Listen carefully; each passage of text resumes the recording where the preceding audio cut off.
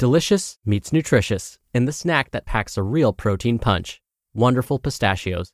Each 1-ounce serving of Wonderful Pistachios has 6 grams of protein, giving you over 10% of your daily value and making Wonderful Pistachios one of the highest protein nuts. But perhaps more than that, I love all of the flavors they have. Their sea salt and vinegar ones are my favorite when I'm craving that flavor but want to keep it healthy. But that's just the tip of the iceberg. Wonderful Pistachios come in a variety of flavors, like chili roasted, honey roasted, smoky barbecue, and jalapeno lime, perfect for enjoying with family and friends or taking them with you on the go. Whether you're a pistachio purist who loves cracking open every nut, or you prefer the convenience of no-shells pistachios, Wonderful Pistachios has got you covered. Grab Wonderful Pistachios and elevate your snacking game today. So fill up with a healthy snack when hunger strikes. Visit wonderfulpistachios.com to learn more. That's wonderfulpistachios.com. This is Optimal Health Daily, episode 2255. Happy Feet by Randi K of naturallyrandik.com. And I'm Dr. Neil Malik, your host.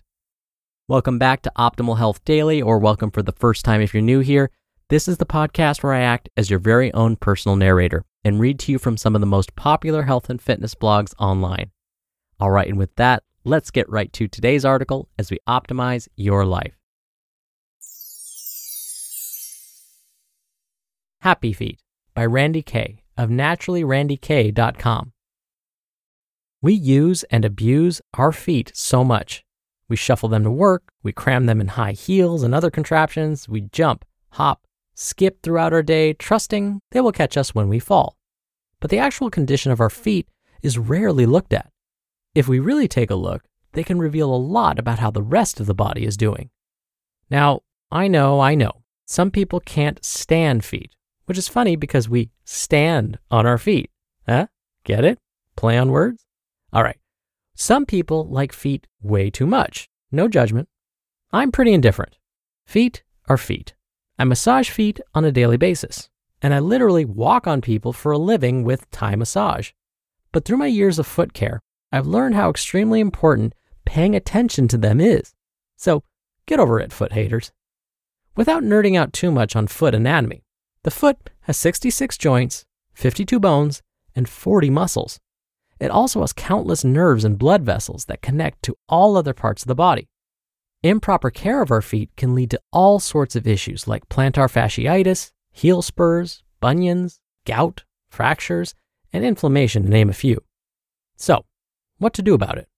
If you are having some serious foot issues, I suggest contacting a massage therapist or foot specialist. But here are some simple things, baby steps if you will, to keep your feet as happy as can be. A daily rub down. You can schmooze a loved one to rub your feet at the end of the day, do a trade and make it bonding time. Or you can roll your feet on a golf ball, tennis ball, soup can, whatever. I make my yoga students rub their feet while we are sitting in bound angle or butterfly stretch. Not only does this feel amazing, but breaking up the connective tissue in the feet can loosen up the entire back of the body, like the calves, hamstrings, even the back itself. Don't believe me?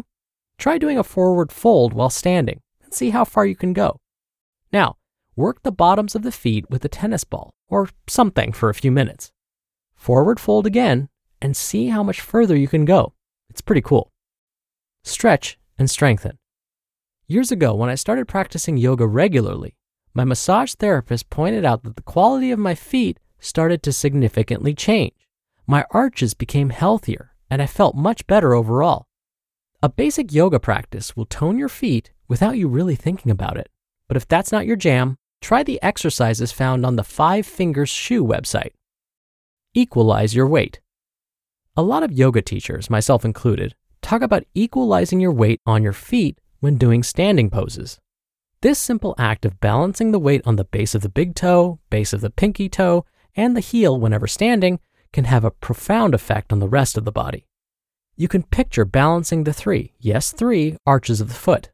I swear that this act alone healed a lot of the hip and lower leg issues I was having. It was one of the only conscious changes I made during that time, and it really helped. Wear shoes that make you happy. I'm not a shoe or shoe insert specialist, and I'm not going to pretend to be one. Some people say arch support to the max. Some people say wear no shoes at all. I say find good quality shoes that feel good overall to be in. None of this crappy flip-flop stuff. No cheap and stiff flats. No crazy over-the-top heels on a daily basis, that is. Spend the money to have a few really nice pairs of shoes that will fashionably and functionally last a few seasons. Re-sole or get new shoes when the sole starts to wear. But do take some time to let those puppies be free from shoes and socks. Air them out. Walk in the grass. It's good for your soul and soles. Don't forget the calves. Did you know that a lot of foot pain is actually referral pain from tight calves? Calf issues are mistaken for plantar fasciitis all the time. So if you feel some severe foot pain, massage and stretch the calves and shin muscles and see if that helps. Now, there is so much more to say, but hopefully this is enough to get your feet wet. Oh man, I can't resist the puns. You just listened to the post titled Happy Feet by Randi K of naturallyrandik.com. Dr. Neal here for my commentary. I am admittedly someone that didn't really think about the health of my feet all that much. That is, until I had the worst episode of plantar fasciitis ever. The pain was so bad, I felt dizzy.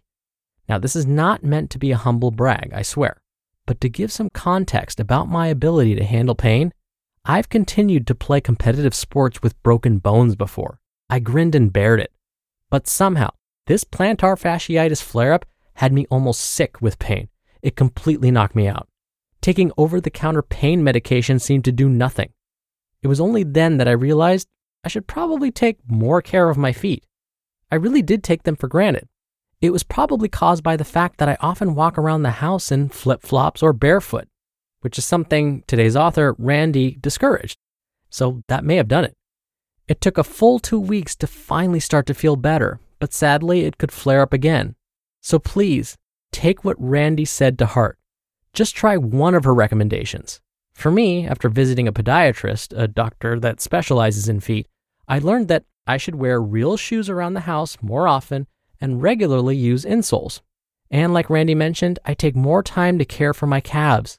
Hopefully, by incorporating these easy behaviors, I can prevent another flare. All right, I hope you have a great weekend if you're listening in real time, and I'll be back here tomorrow, as usual, where your optimal life awaits.